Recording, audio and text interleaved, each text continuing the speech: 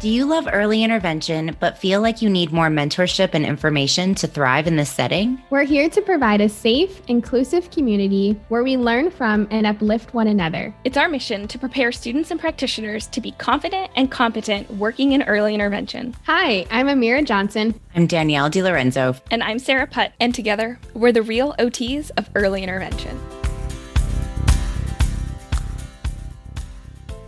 Hello and happy OT month. How are you doing, Amira? I'm great. It's warm outside. It's officially spring, and I am super excited about today's episode. What about you, Sarah? How are you? I am so excited that it is April and it's OT month, and we have some fabulous stuff in store for you. How are you doing, Danielle? I'm doing great. The sun is shining, and I am so excited to share what we'll be doing for the next month. But first, a word from our sponsor.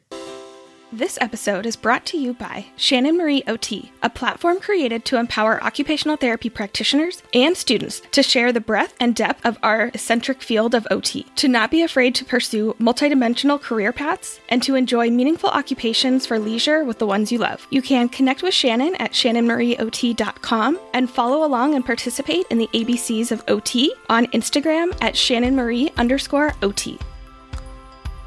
It's OT month. Yay! OT month is so exciting. I feel like OT practitioners just get really pumped around this time. And I love seeing the OT community come together to participate in so many fun things that just raise awareness of what our profession actually is. So we are so excited to be participating in the ABCs of OT challenge that was created by Shannon Marie OT. So first, Sarah, tell us, what is the ABCs of OT? So this will be actually the third year that I have been participating in this challenge. And I absolutely love that Shannon Marie OT puts this together every year. I know it's a lot of work, but I think it is so important for us as OT practitioners and students and anybody that's interested in the field of occupational therapy to really promote who we are and what we do as occupational therapy practitioners. So the goal of this challenge is really about increasing the awareness of occupational therapy. And so what we are going to be doing, because of course we're the real OTs of early intervention, we're going to take our own little spin on it, and we are going to do the ABCs of OT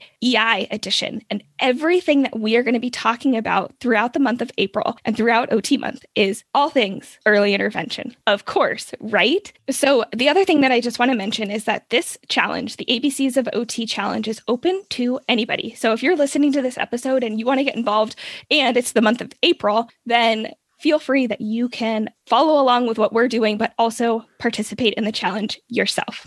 Let's get to it. A is for assessment. And what that means in the world of early intervention is the first step in determining whether or not early intervention supports and services are necessary to help a child and their family be independent and engage in their everyday family routines. It is a very meaningful experience for the family and practitioners to go through, because it is typically the first time that they are addressing an area of concern about their child's development. Make sure to check out our podcast episode about assessments that goes more into details about what that process looks like and why it's so important within the early intervention system. And that episode is actually episode 3, and it's called The Assessment Process. So if you haven't listened to it yet, there is a lot more information all about assessments in that episode. B is for bagless. The bagless approach is a method used by providers to coach families on therapeutic intervention using only the materials found in their home. This is so important because the bagless approach really emphasizes the natural routines and using the resources in the family's home and their environment. There's so many different benefits of being bagless. It's really emphasizing the family-centered approach that we have in early intervention. It increases parent carryover because they're able to use what they already have without feeling the need to go out and buy fancy toys or equipment. And when we have that increased carryover, we also see improved progress. It is functional, it's flexible, it's cost efficient. I can't tell you how much I've saved since switching to bagless versus when I used to just aimlessly browse those Target dollar aisles and when I used to go on my Amazon hauls, and I'm saving so much more money now. And the two biggest benefits I've found since switching to bagless is that it really encourages your creativity and tapping into those activity analysis skills as a provider. And it also increases your confidence because you know that you are enough. When you walk into that home, you know that you can go in and you can see their recycling bin and figure out, okay, I can use this empty egg carton or this empty tissue paper roll. I'm able to do something that is therapeutic. So it truly encourages that creativity. And that's a wonderful part of being an OT, and it increases confidence. So remember to trust yourself, be confident, and know that you are enough and you don't need to bring in fancy toys and equipment. C is for containers. And there is a lot that we have to say about containers. Some people might have heard container syndrome. So we've actually already released one episode, and that's episode 15, all about container syndrome and containers. And we talk about what container syndrome is, how it can add up during the day. So a lot of times our families might not realize how much time their kiddos are actually spending in a container. We also go into detail about what different containers look like. And we also talk about some of the potential harmful effects of spending too much time in containers. And trust me when I say that we have a lot more information to talk about when it comes to containers. So there will be some follow-up episodes. So stay tuned for that. D is for documentation. Make sure to listen to episode 13 to hear all about why I, Danielle, hate documentation and why it is so important, especially in the world of early intervention. We put so much pressure on ourselves trying to create these notes that are so long, measurable. It's so different in early intervention. Remember to keep it short, sweet, simple, to the point, and with an apparent narrative. So lose that science terminology at the door and write notes that are easy to understand so the parents can implement these strategies when you are no longer there.